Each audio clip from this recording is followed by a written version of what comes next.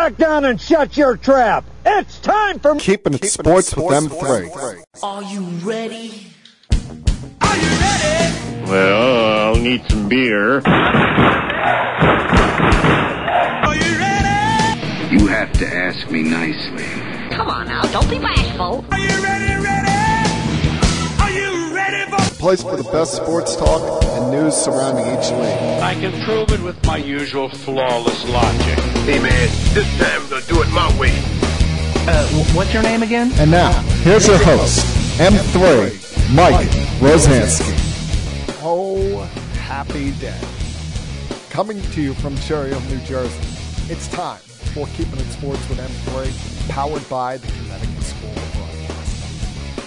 Good afternoon, everyone. Hope you're all doing well on this Monday, the 7th day of the month of November. Hope you all had a great weekend.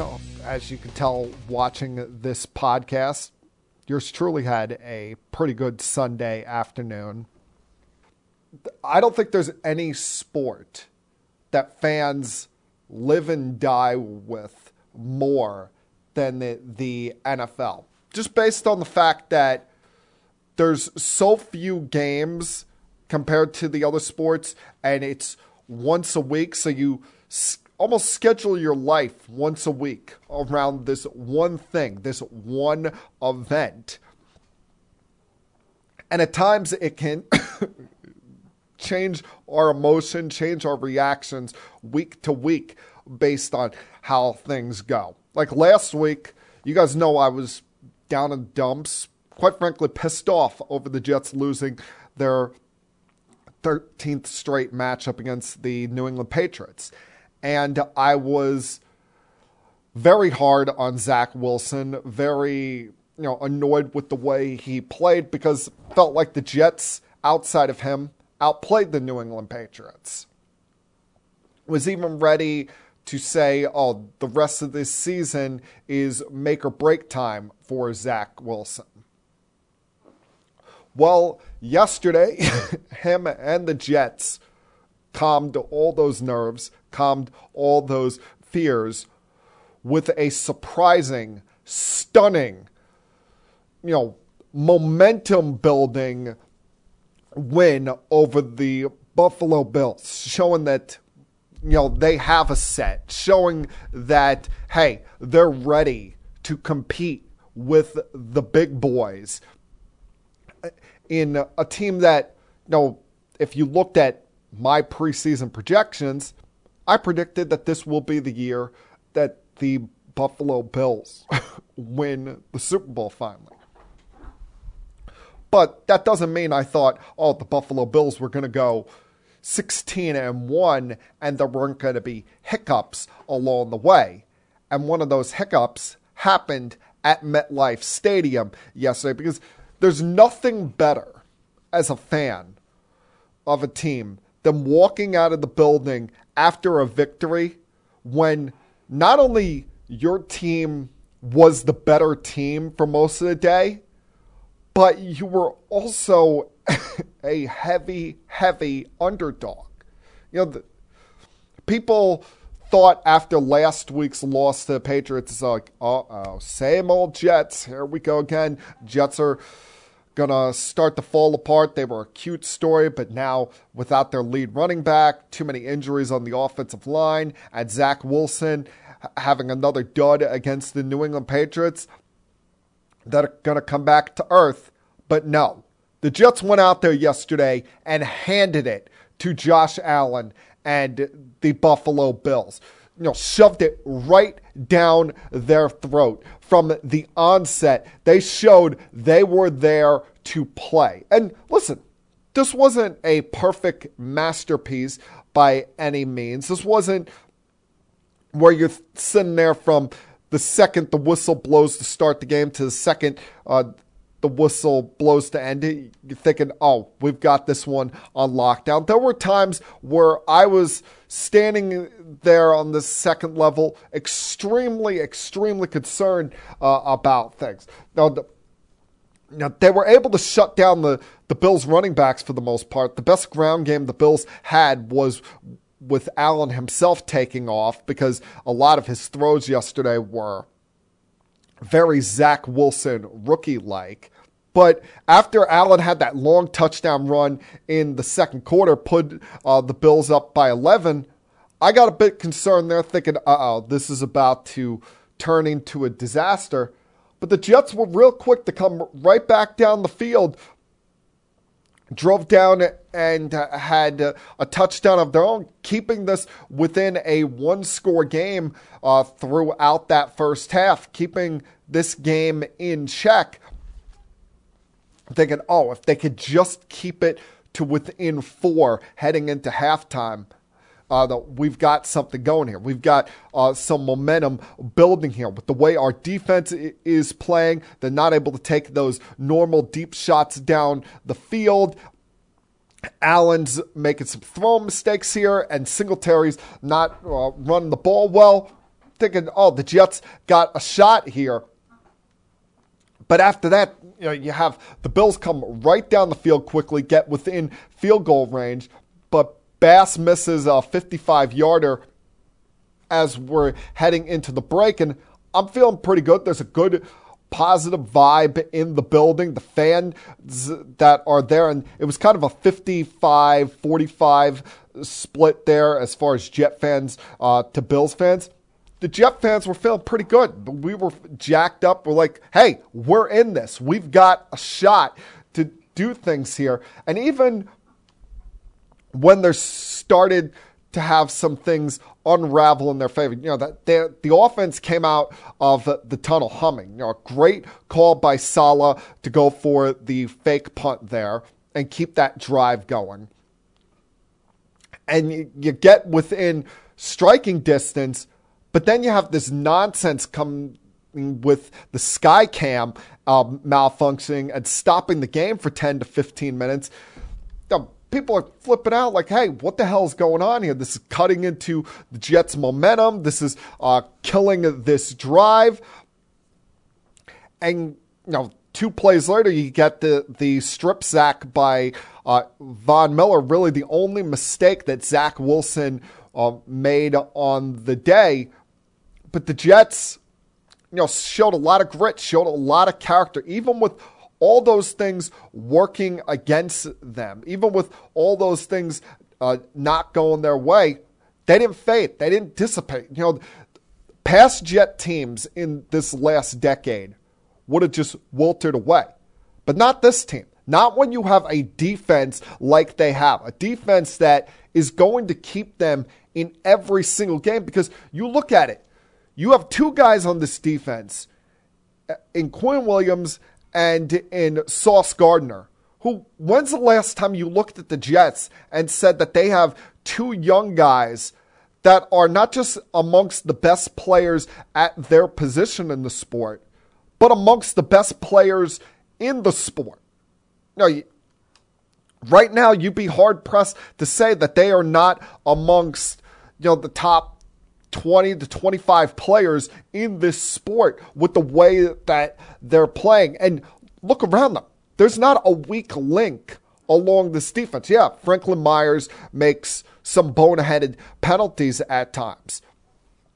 But this defensive front that they run out there, the linebacking core is strong. The secondary, it's probably the best secondary I've seen from the Jets in a decade, going back to the Revis Cromartie days. And what makes this secondary even more impressive is they don't have to blitz on this team. The Bills kept trying to bait the Jets all day long into blitzing, but they were continuing with 4-man fronts all day. And what's even more impressive is, the Jets rotate in and out, like 8 or 9 guys along that defensive line. But it doesn't seem to matter who you're putting out there, whether it's Clemens, whether it's Huff, who might have had one of the game-defining plays in this late in the game on that final drive by Buffalo, where he causes the fumble against Allen. That completely flipped that drive on its head. I mean, first you get the momentum there with the holding penalty, the offensive holding penalty on the offensive line that pushes back and negates what would have been a long play by Diggs.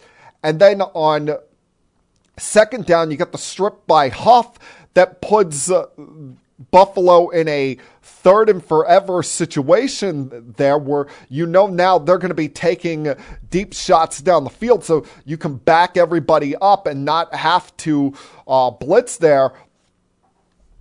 You get an incompletion to Diggs, and then Sauce tips away the long pass attempt down the field to Davis, and we're sitting there happy, joyous, singing along to Sweet Caroline as the Jets sit here now after 9 weeks, 6-3, thanks to this ferocious defense that, like I said, all the way around, you've got game breakers on this defense. On all three levels, guys are playing out of their minds right now, and a large chunk of this group is young guys. It's not like, they pieced this together with aging veterans. Sauce is a rookie. DJ Reed is a relatively young guy that they were able to steal away from San Francisco. The oldest guy, the only real old guys on this team, if you want to call them old as far as defense is concerned, is Mosley and Rankins. The rest of the group is within their prime age as far as NFL players are concerned.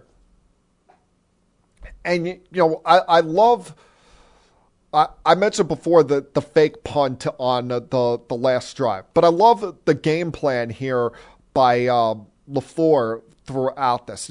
Clearly all throughout the week, he was pressing it in Zach's mind. Don't make stupid plays. Be smart with the football. Yeah, be aggressive, but also don't be reckless.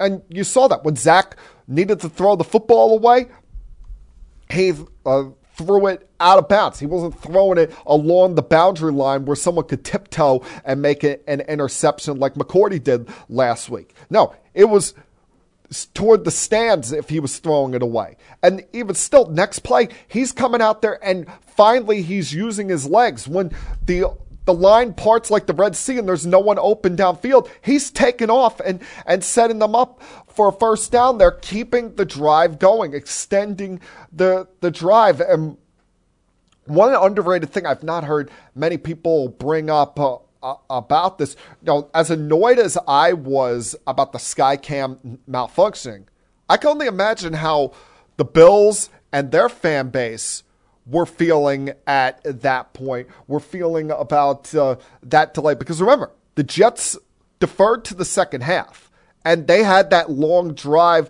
to start the second half, start the third quarter there, where they got into Bills territory. You add halftime, you add that long drive that was about 7 or 8 minutes there, along with the about 10-15 minute delay, you're talking at least 45 minutes in which Josh Allen and that offense are not on the field, icing them, calming down what is widely regarded one of the better offenses in this sport, icing down what, even with the mistakes that he's made today, one of the front runners, one of the favorites to win the MVP this season. And, between that and then the fact that they stuck with the ground game, they didn't get away from it like last week, especially that final drive. How beautiful was that?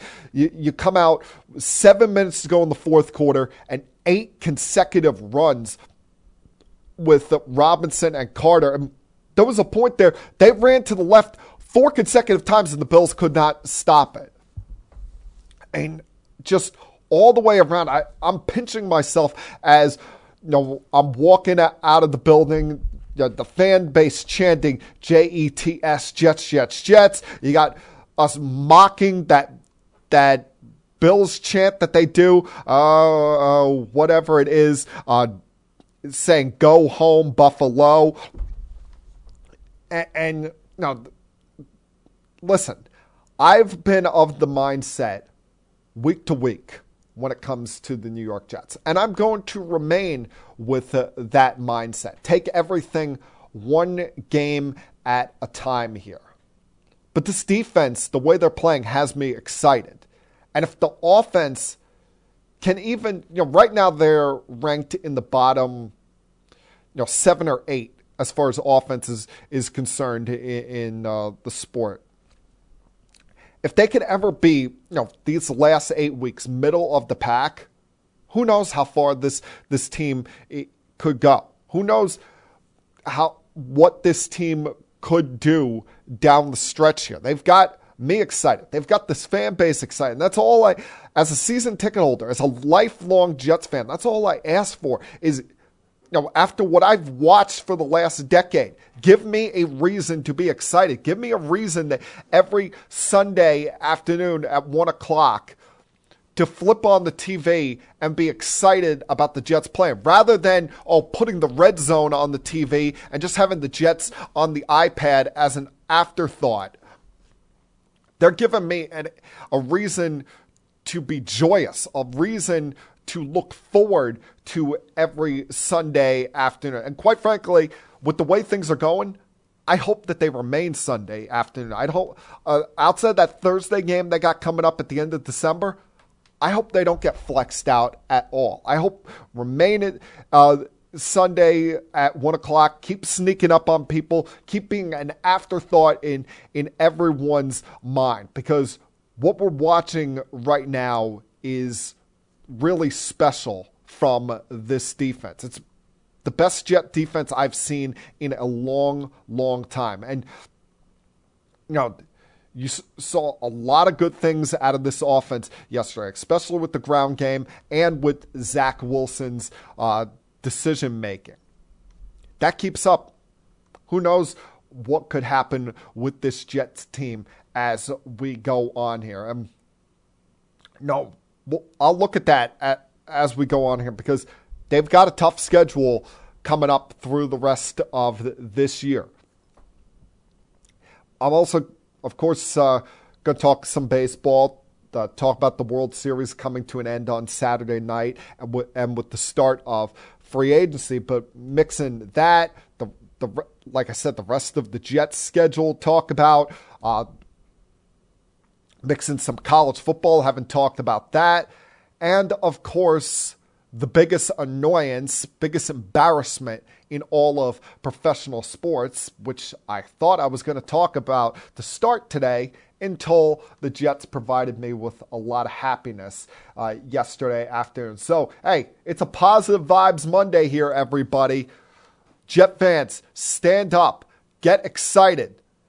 And if you're not a Jet fan, hey, sit back, relax, put your feet up on the table, and continue keeping it sports with M3. I'll be back. We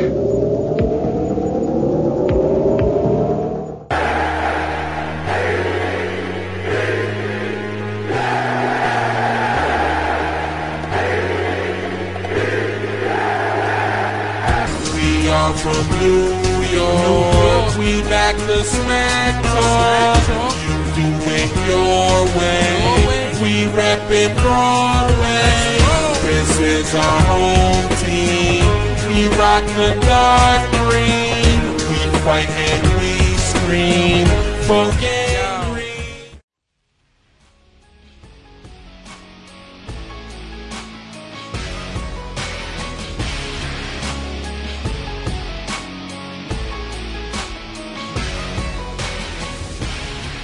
For anyone listening to this podcast, be aware, all podcast long, as I'm coming back from a break, we're going to be playing that Jets anthem.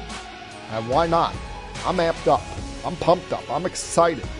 I'm happy after yesterday's victory at MetLife against the Bills, just as every other living, breathing Jet fan in their right mind should be on this Monday afternoon.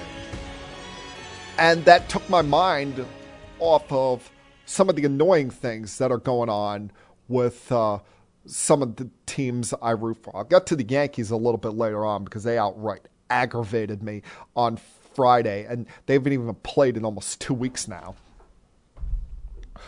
But, of course, got to get to the Brooklyn Nets, who about a week ago at this time, I was predicting the end of Steve Nash's run as head coach of this team. I was saying, if they are not at 500 by the time they face the Knicks this coming Wednesday, he should be fired. Well, they decided to make that change a little bit earlier than expected. And sometimes this is where it sucks, the timing of me recording this podcast, because it was less than 24 hours after recording last week's podcast where I'm getting done working out on Tuesday afternoon, and I see breaking across Twitter via Adrian Wojnarowski that the Nets and Steve Nash have mutually agreed to part ways. Quite frankly, for those of you who are new to the sports world and don't understand that, in layman's terms, Steve Nash got fired. That is the most polite way to ever tell someone that they have been fired, by going the mutual agreement to part ways route. And quite frankly, Steve Nash should be doing cartwheels right now over losing this job. Because, listen, he probably should not have been hired for this job in the first place 2 years ago. Probably should have gone with a more experienced head coach. Hell, we shouldn't have gotten rid of Kenny Atkinson to begin with. But as we know in the NBA these days, some of these guys act like a bunch of babies. And anytime that there's a head coach that pushes them, that wants to make things tough on them in the slightest bit in practice, and wasn't a guy that they came in with or came up with, they're quick to run them out of town, as Kyrie Irving and Kevin Durant did to Kenny Atkinson, ruining what was a very cute story a couple of years ago.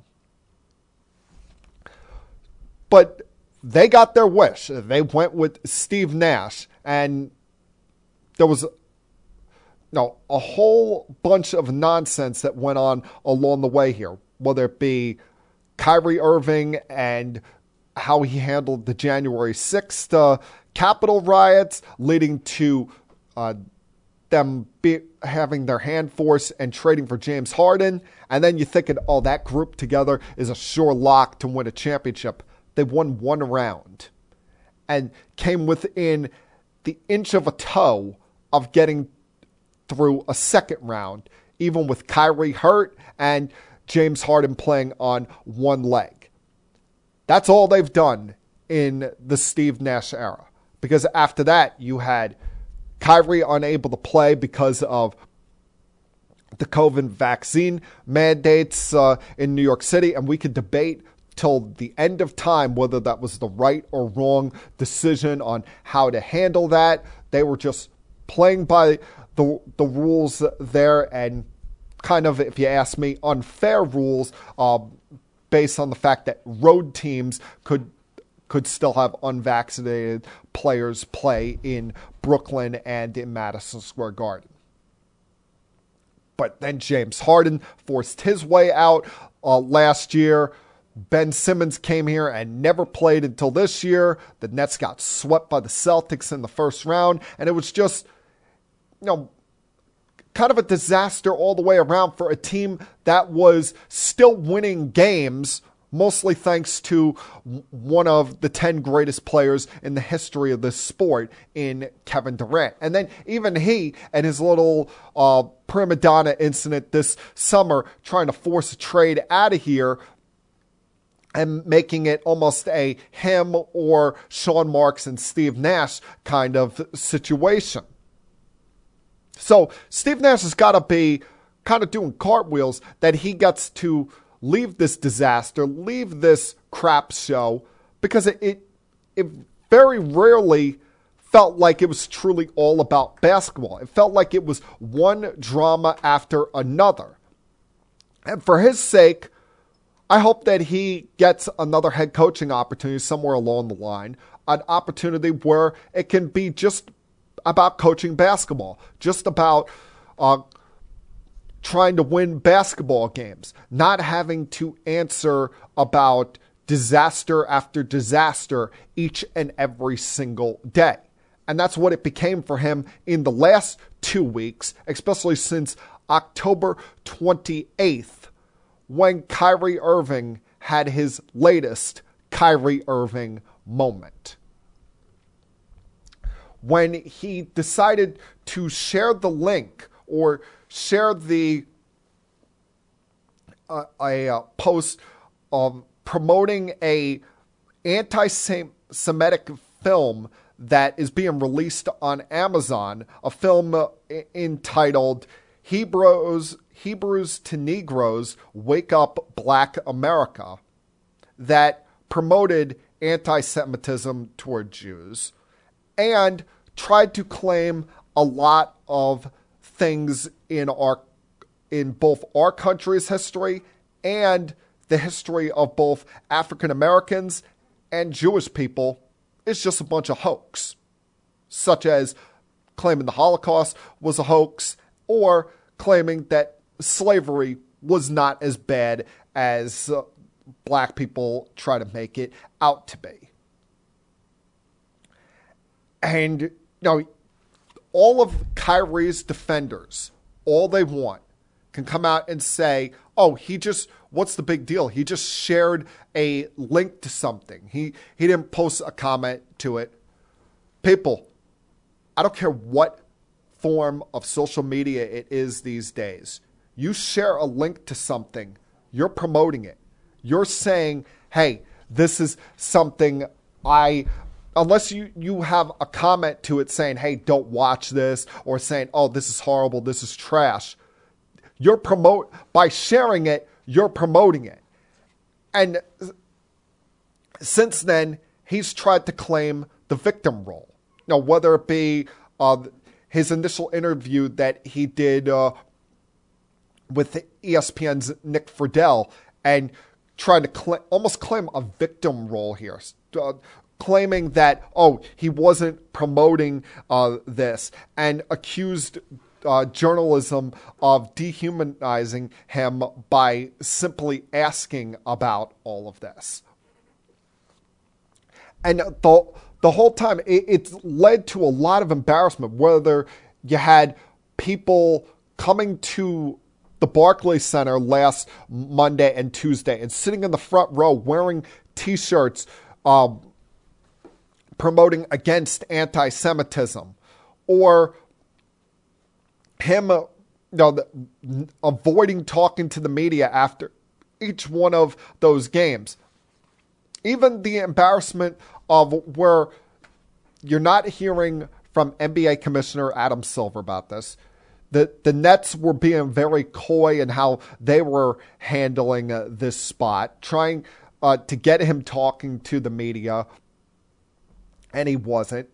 And even players around the league being very hush-hush about this, even though we've seen how outspoken this league was about the Donald Sterling situation, and anytime there is a social justice issue, the NBA, just like the NFL, being at the forefront of these issues and never shying away from a microphone being in their face.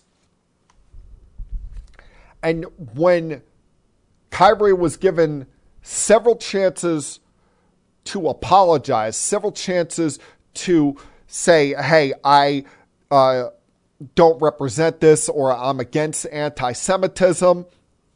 The first chance he gets in front of the media on Thursday morning, he continues to make an ass out of himself by refusing to answer a question about is he anti-Semitic or not, saying that it's just a narrative that the media is trying to come up with, or when talking about that film, saying that there was a a lot of things wrong about it, but not everything is true. Everything about that film, and I haven't seen the promotion video for it. I haven't seen the film, nor do I plan on seeing it. Everything about that is wrong. And I don't get these people that are out there that are trying to push and promote these conspiracy theories against different races, different ethnicities, different religious beliefs. But anybody out there putting content out like this when you didn't have to live through those times is a piece of garbage. I mean, I don't know how this video made it onto Amazon. And this is coming from an Amazon employee at the warehouse up in Carteret, New Jersey. But I sincerely hope that it gets taken down. And I'm all for my company making money. But this is not something that Amazon should be making money off of. And Kyrie Irving, for him promoting this, for him posting this on social media, I don't care if there's a comment with it at all. You share it, you have it up on your Twitter page without any negative commentary, negative caption. That's you promoting it.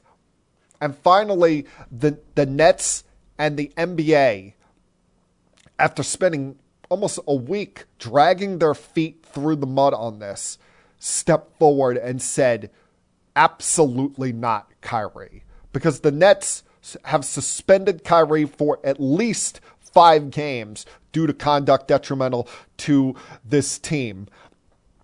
And I say at least there because who knows, this suspension, it could turn out to be indefinite. This suspension could last for a long time because the Nets are pests. They're annoyed at Kyrie. It's one thing how he handled the vaccination mandate or how he handled things after January 6th.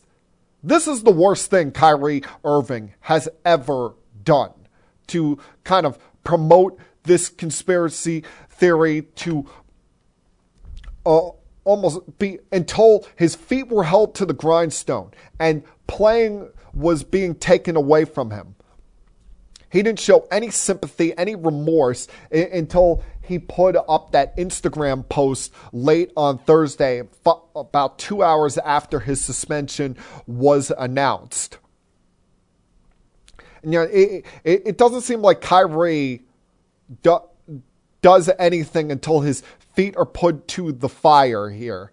And what's even worse is Kyrie wants to be this voice of the voiceless. He wants to be almost this do-gooder, this person that is out there representing others. But he seems to do it without wanting to do the homework, without wanting to get all of his facts straight, without wanting to truly know whatever cause he's representing, because he'll promote something or he'll say he's representing something or not representing something and then completely disappears.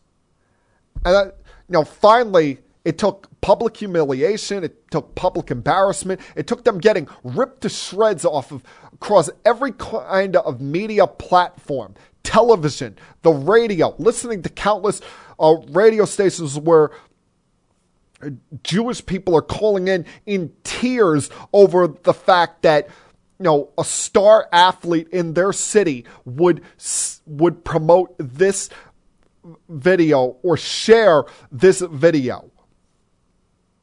Enough was enough. And like I said before, who knows if he ever plays for the Nets again? Because the Nets have given him almost a checklist that he must complete before he can be eligible to play again. He has to apologize and condemn the movie.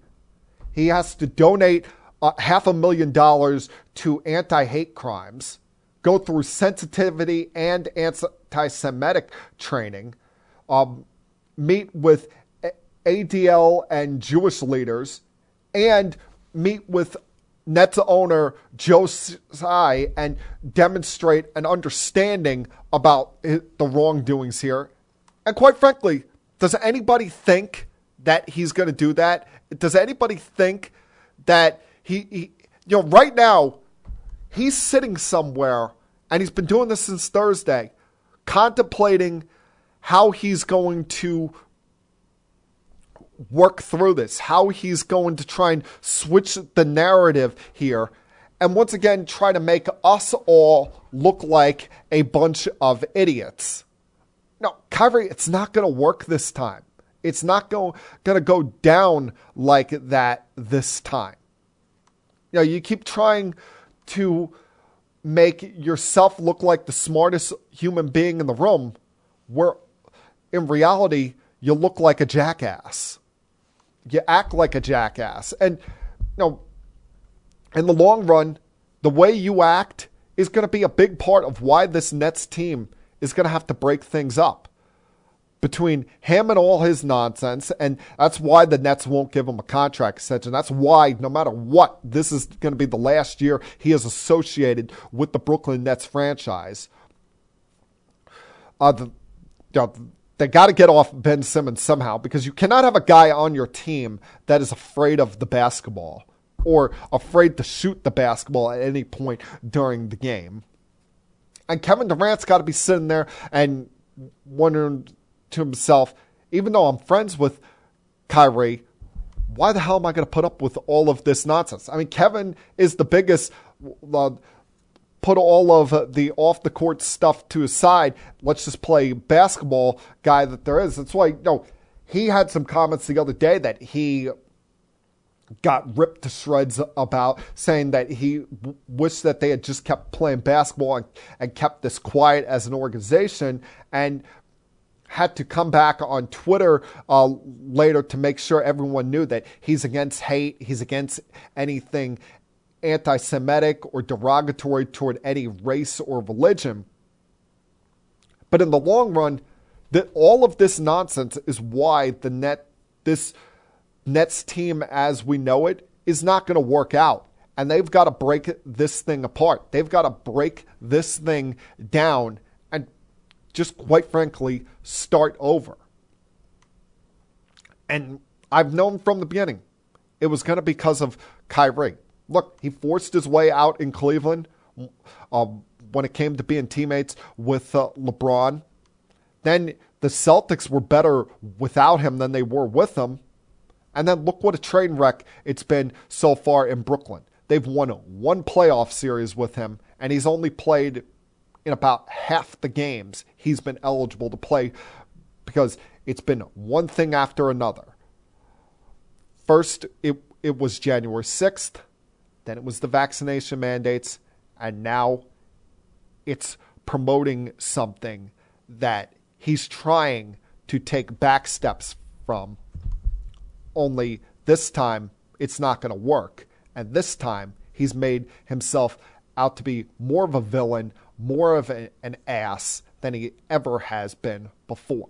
Because I don't know how anyone with a brain can view him as any type of martyr or anything other than the problem here in this situation. All right, going to take another break here. Come back on the other side. Turn my attention to something more pleasant. College football. Continue keeping it sports with M3. I'll be back.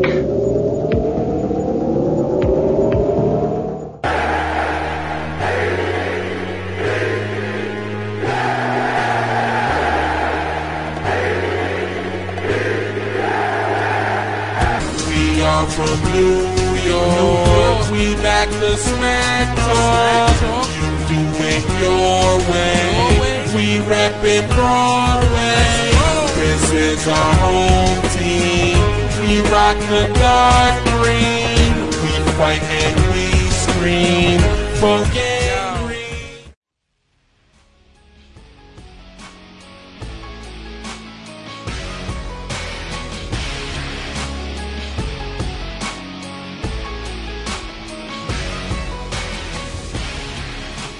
with everything that's been going on, with the start of the NFL season and with Major League Baseball's postseason, the NBA, I haven't been talking about college football that much so far this year. But I've been paying attention. I'm aware of what has been going on. It's perfect time to get really back in the mix when it comes to college football. First off, it's my favorite time of the college football season because you get one of my favorite, if you want to call it, gimmicks in college football, MACtion, when the MAC conference plays their conference games on Tuesday and Wednesday night every week. So, hey, midweek football, sign me up for that. But more importantly, now becomes separation time. Now becomes the important time because last Tuesday night was the College Football Playoff Committee's first revealing of their rankings, and they put out their top 25.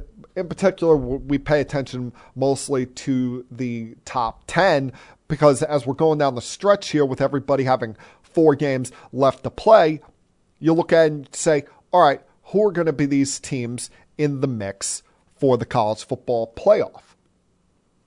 And as of last week, you would have looked at it and your playoff is Tennessee, Ohio State, Georgia, and Clemson, with Michigan and Alabama and TCU on the outside looking in.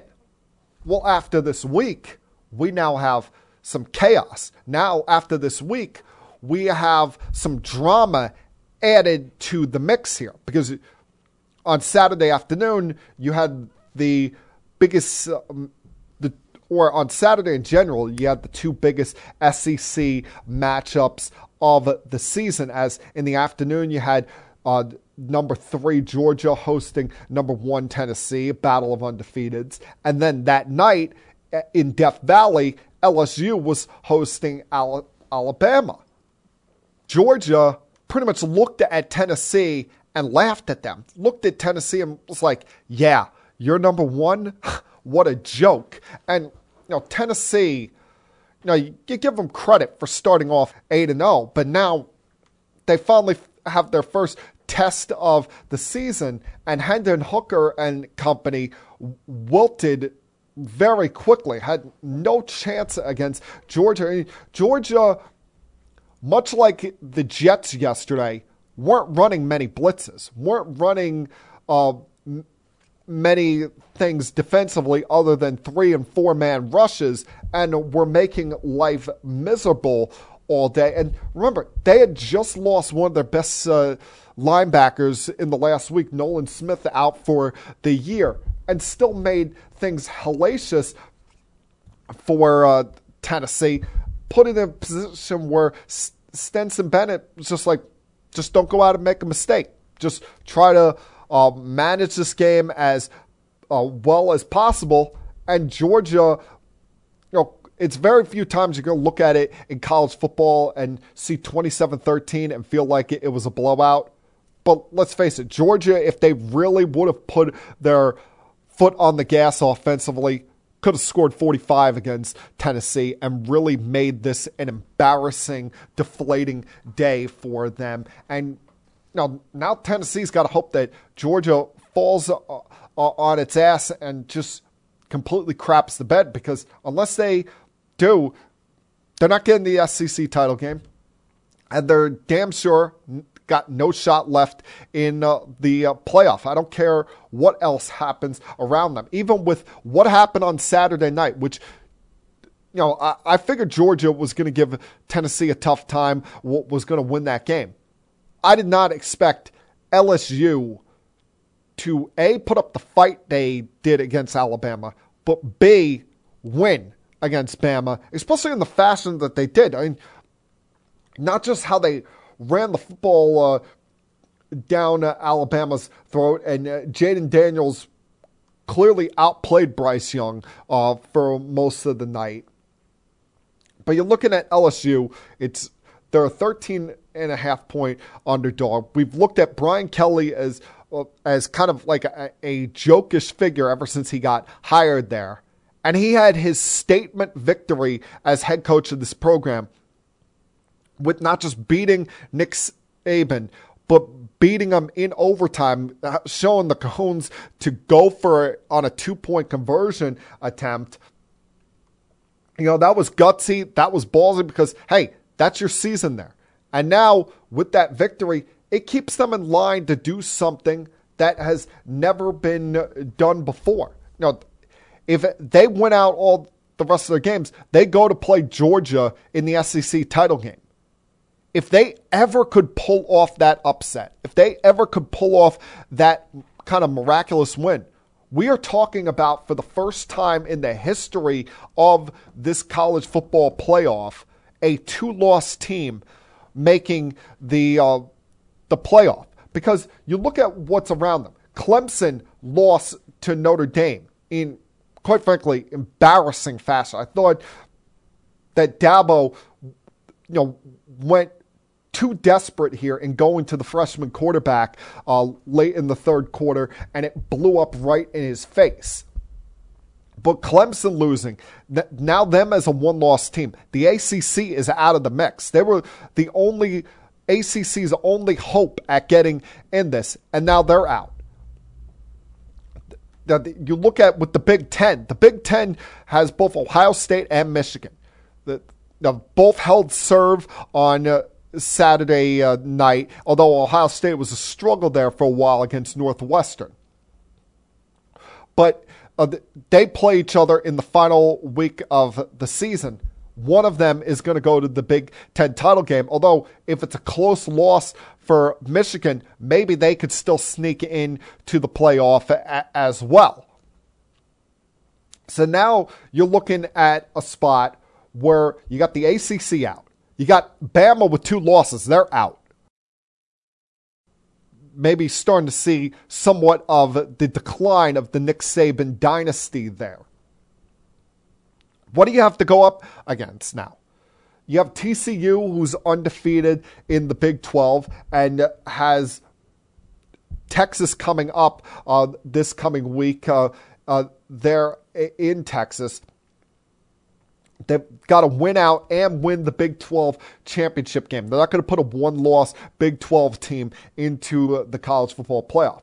You've also, with the losses of Alabama and Clemson, and potentially only one team in the Big 10 getting in, it brings the Pac-12 back in the mix here because you have 3 teams that, in all likelihood, are going to be ranked in the top 10 in this coming week's rankings. In Oregon, USC, and UCLA, that all have 1 loss. Now, the problem for UCLA is their 1 loss is to Oregon last month, in which they were never even competitive in the game up there in Eugene. But then Oregon, their 1 loss, while they got smoked by Georgia opening weekend, that was on a neutral site. That might not get held against them as much as if it was in Athens or if it was in Eugene. And USC is sitting there with 1 loss against a formidable opponent in Utah, losing by 1 to them. So the winner of the Pac-12 championship, if it's a 1-loss team, they're sitting there, them and TCU, looking at Michigan and Ohio State, hoping that one of them just annihilates the other one on the way to getting to a Big Ten championship, and that Georgia wins the SEC, because if LSU ever upsets them in the SEC title game, that creates even more of a mess or chaotic situation here.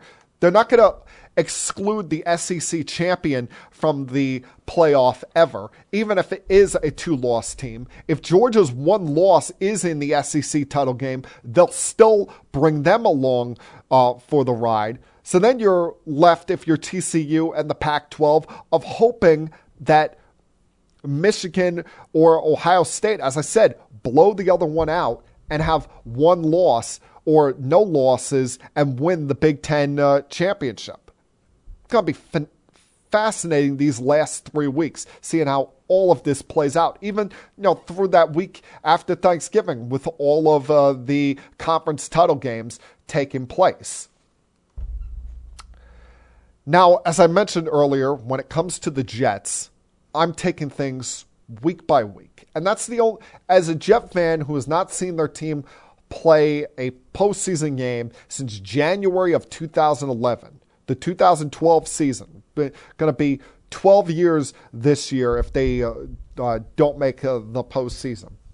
That's the only way you can look at it. You can't get too high, get too low. I mean, the best part about yesterday's win is that it's coming right before their bye. So normally my mindset is celebrate the win until Wednesday, and then Thursday you start looking toward the next week's opponent. Well, hey, we're celebrating for the entire week. Can sit back, enjoy watching everyone else try to kill each other on the red zone next week. And then by next Monday, the mindset is how to get redemption against the Patriots, because that was a game the Jets gave away 8 days ago. And that's the only thing, that's the only thing you can look at here with the Jets is this one game, this 1 week. Because you think beyond that, you're going to drive yourself crazy. You can't, that we see this in the NFL. Things change week to week. We see a lot of unexpected, a lot of crazy things. You look at the Jets' schedule. They've got the Patriots, then follow that up with a home game against the Chicago Bears. And while the Bears traded away, outside of Eddie Jackson, anyone of true quality on their defense in the last week, they seem to have found an offense. They finally are figuring out how to use Justin Fields the right way. They give him a weapon in Chase Claypool. They look like a legitimate offense, even at 3-6, a team that you can't just look past. You can't just say, oh, it's the Bears, and they're an easy victory. No, they're going to come and compete every week. And after that, then you've got probably the most disrespected 7-1 team in the history of the NFL in the Minnesota Vikings, and that's mostly because of Kirk Cousins' postseason history. The fact that, hey, he's great in the 1 o'clock time slot, but you take him out of that, he's a disaster waiting to happen. But you look at the weapons, they have more weapons than the New York Jets do, or at least more experienced weapons than the New York Jets do. With Jefferson, with Thielen, with multiple good running backs, including Dalvin Cook there. Who even you take him out of the backfield, you have Madison back there. You could stick Cook out wide as a receiver. Hell, they even made an upgrade at tight end this week with the trade with the Lions, adding to their tight end room. And even with that trade, the Lions are showing still that they're feisty, they're fiery, they're competitive. With what they did to Rodgers and the Packers yesterday. I mean, the Packers look like an absolute lost cause there, with Rodgers now playing down to the level of his team around him. I mean, he had 2 interceptions in the red zone yesterday. We've heralded him for years on the fact that he doesn't turn the ball over in the red zone, and he had it on back-to-back drives. Would have had 3 interceptions in the red zone if not for the fact that the play started at the 22-yard line. And they just seemingly can't get out of their own way. You look at the Jets' schedule, it is no cakewalk by any means between those games. They've got the Lions coming up in December. Jacksonville is their Thursday night game, but the Jaguars, they just came back from down 17 to Oakland yesterday. Now, what does help is that game is going to be in East Rutherford, and it's going to be in the middle of December, where you expect for that as a night game. The weather's probably going to be like 25 degrees that night with bad wind, and we've seen how Lawrence can play in less advantageous weather conditions. But the Jets, they'll finish up the season in January in Seattle, who, Geno Smith, our old friend, keeps marching along to a Pro Bowl level campaign, and finish up with the Dolphins, who made probably the biggest noise of the deadline, adding Jeff Wilson to that backfield and adding a legitimate pass rusher in Bradley Chubb to their defense, even though their defense couldn't stop a nosebleed yesterday against the Bears. I'm excited. I'm pumped up. I'm, doing cartwheels over what the Jets are doing. But let's not lose perspective. Let's not go insane just yet here. Take it week by week. Take it one game at a time. Yes, the Jets should be a playoff team this year. Yes, this should be a double-digit win season. But don't think beyond this coming or 2 weeks from now's game against the New England Patriots. Celebrate, enjoy this win now, and then we'll think about the Patriots when we get there. And we'll think about anything beyond that when we get to that moment. But it's hard. I'll admit it. It's hard. It's hard not to be excited because this, quite frankly, is the best Jets team, and especially best Jets defense we've seen in over a decade. All right, going to take one final break here, come back on the other side, and turn my attention to Major League Baseball. Continue keeping it sports with M3. I'll be back.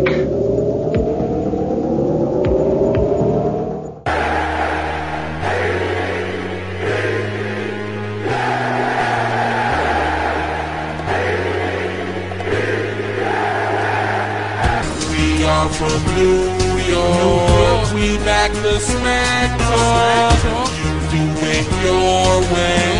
We reppin' Broadway. This is our home team. We rock the dark green. We fight and we scream for gangrene.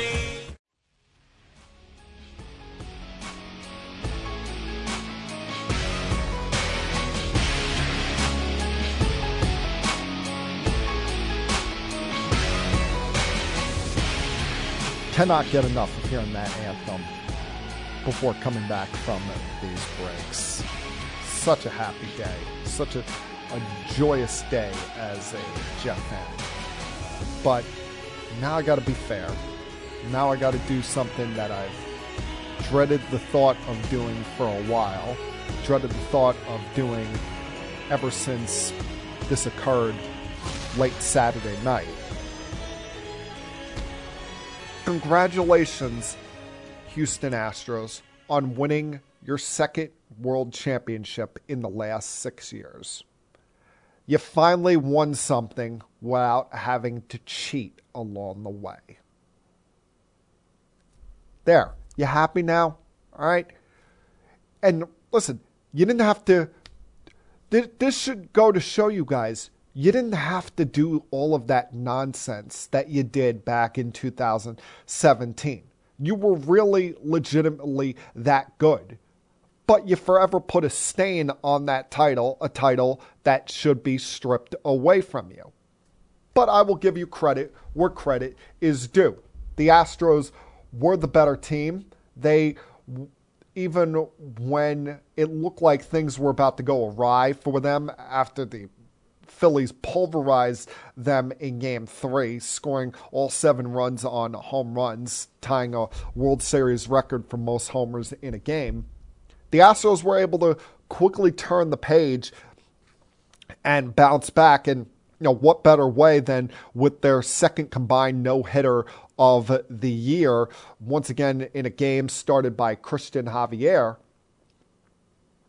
and making history on their way to a championship. Only the second no-hitter in the history of the World Series, the first, of course, being Don Larsen's perfect game in 56. But you look at the Astros offense, especially the last 2 rounds, was not dominant, was not, overwhelming. They just did enough along the way to get the job done. Especially, you look at it, Altuve didn't do much in this postseason. Bregman had moments as well as Alvarez, but they weren't playing at an all-star clip. And the guy that was really the catalyst for them, that was the driving force offensively, was Jeremy Pena. And, quite frankly, I don't think there's, as great as Carlos Correa was I don't think there's any Astro fan that's sitting there right now saying, man, we really miss Carlos Correa. Because Pena, every time they needed the big hit, every time they needed the clutch hit, he was there. He was the guy getting the job done in that spot, en route to being the World Series MVP. And, where the Astros were able to bounce back offensively after an awful Game 3, the Phillies were not able to. And the Phillies, they got to a point where, much like the Yankees, they were so dependent on the home run that when the home runs stopped, they had nothing offensively. They had no firepower to get the job done. Whether it be, after Schwarber's home run to start Game 5 that did nothing offensively, left a small army on base. And then in Game 6, Schwarber's home run was one of 3 hits that they had on the night. And the last 2 games of this series, as much as I've credited Rob Thompson and as well-deserved the contract extension he's gotten and getting the interim tag taken off as the manager there, after all these years, he's deserved a full crack at being somebody's manager. He let the analytics get to him in these last 2 games. I don't understand what he was thinking in these last couple of games. You go back to Game 4, he pulls Nola with the bases loaded in the 5th inning in a scoreless game and goes to Alvarado just because it was a lefty-lefty matchup. I'm sorry. I've got one of my top 2 starters out there. He's only thrown 67 pitches, had not really been in trouble for the most part. I don't know whether he was already thinking ahead to wanting to bring him back on 3 days rest in Game 7. But you let the Phillies back in this series because I'm letting my best guy go down if I'm Thompson in that spot. I'm not pulling him for some middle-of-the-pack reliever in Alvarado just because, the stats say to do that. Just because, he's a lefty facing a lefty. Your guy had only thrown 67 pitches. It's only the 5th inning here. You have he managed that like they were down 2-1, not like they were up 2-1.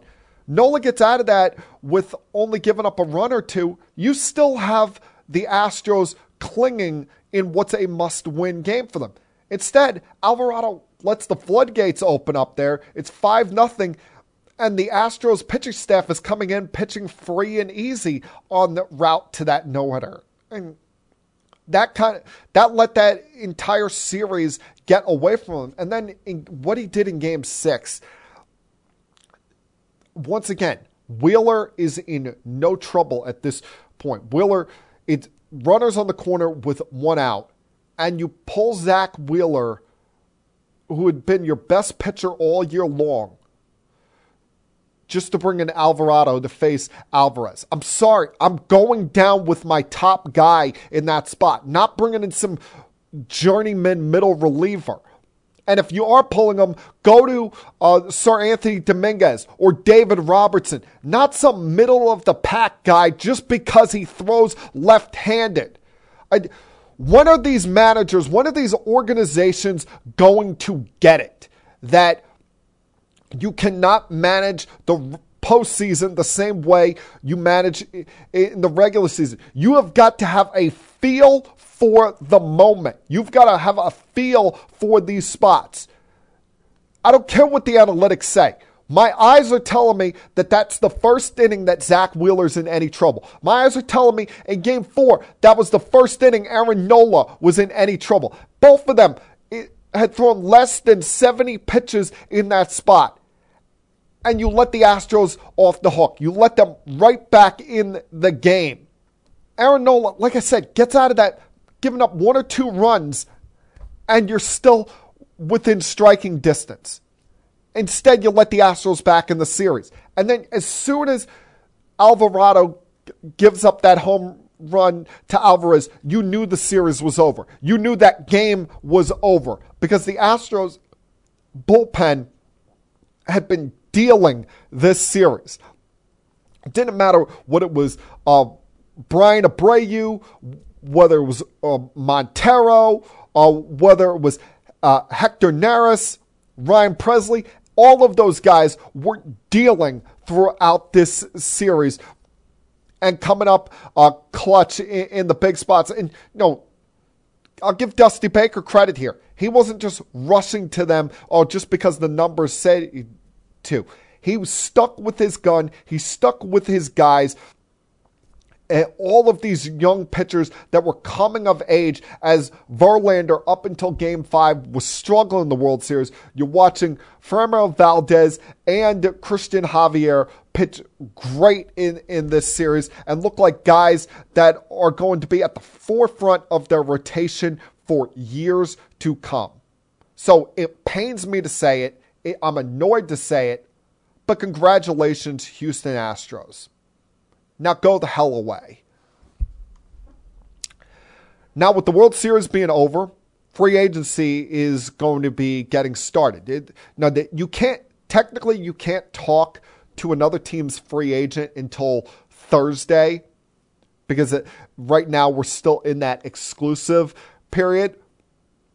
But the Mets wasted no time. The Mets got right out in front of it and said, to hell with exclusive free agency or letting one of our guys test the open market.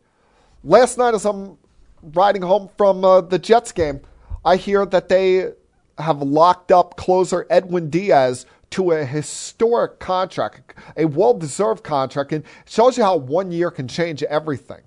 We go from Diaz at the end of 2021 being a bum, every Met fan wanting him out of Queens, to now he's one of the golden childs. He's a hero. You have Met fans everywhere doing their little trumpet taunt, playing that theme song that he comes out of the bullpen to, en route to what was a phenomenal year. One of the best years of any reliever in this sport. We only blew 3 saves, struck out well north of 100 batters in 62 innings pitched, had a microscopic ERA and whip, and gets rewarded by getting the richest contract ever handed out to a relief pitcher. 5 years for $100 million. First time ever that a closer has eclipsed the 9-figure mark. Hell, it's the first time a reliever has ever gotten a contract of $20 million per season. God bless him. You hope, if you're a Met fan, he lives up to it because, just look across town at what disaster the end of the Aroldis Chapman contract turned out to be. But after the year he put forward, bouncing back, not just what he did on the field, but mentally bouncing back. The fact that this guy was a pariah by Met fans, and now he's one of the most popular Mets, and it has turned his career back into being one of the most dominant relievers in baseball. Now, the Mets still have a lot of work to do this offseason. You have your ace locked up in Scherzer. You have your closer locked up in Diaz. But it seems like everybody in between that is a free agent. With DeGrom, Bassett, Carrasco, and Walker, all free agents. You've got to fill spots 2 through 5 in that rotation. And pretty much you name it, and they're a free agent in that bullpen. With Cepha, Lugo, and company everybody out there was on an expiring contract, May as well. So they've got a lot of holes to fill on this pitching staff, and going to be interesting to watch them this offseason. Them, along with the Yankees, both coming off of disappointing ends to their season. The Yankees, they aggravate you even more. And they haven't even played in about 2 weeks. And finally, they talked to the media on Friday. And currently, Brian Cashman, who his contract is up with the Yankees, but he's working on a handshake agreement with Hal Steinbrenner. Now, every time he talks, he just aggravates you. He tries to make himself seem like he's the smartest guy in the room, where you just want to reach through the screen and smack the crap out of him and be like, get your head out of your ass. And the goal of him and Boone the other day, first of all, Boone, I understand he's not going to rip any of his players in the media, and that's pretty much why he got hired as the manager in the first place. But he spent that entire press conference essentially kissing the ass of IKF and Josh Donaldson, even admitted that, while there were stats out there that were showing what we all saw with our own eyes, and that's that IKF was a bad defensive shortstop, the Yankees were looking away from that the whole time, only looking at the numbers, telling them what they wanted to see rather than what was clearly being shown. But then you get the nonsense by Brian Cashman saying, quote, people don't get let go because of results. If they have a good process and they're doing the job well, that's taken into account, end quote. So really? So it's more about the process and doing things your way than it is the results. That they've finally admitted that they don't care how many times that they're wrong in how they do things. They're going to keep doing it their own way and continue to get smacked in the face. So essentially it's this, Yankee fans. They're going to have a team that's competitive every year, go out there, win 95 games, make the postseason, and keep getting smacked in the face by the same team or two every single damn October. What happened to the Brian Cashman that said that he doesn't care about winning a championship, he cares about winning championships? Well, newsflash, boss, you haven't won a title since 2009, and you've won 2 titles in this millennium. Yet you're still all about the process more than the results. Yeah, keep doing that. Keep doing that process over results mindset. Look how what that's done with the 76ers over across the bridge in Philadelphia. Tell me how that's worked for them so far. Please give me a break.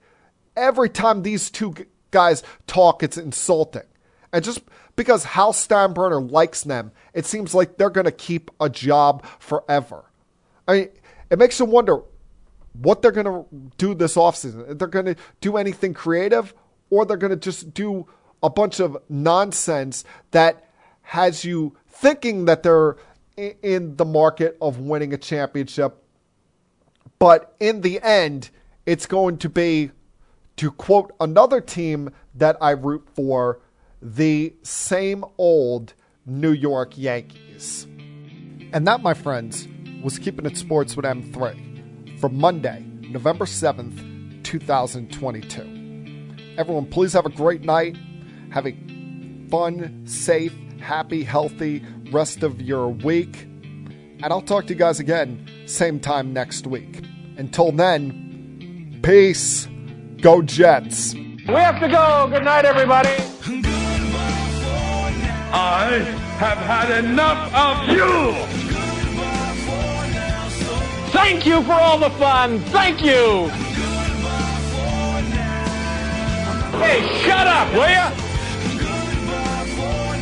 I don't want to see you, I don't want to hear you, and I don't want to smell you. Now leave. I'll be back.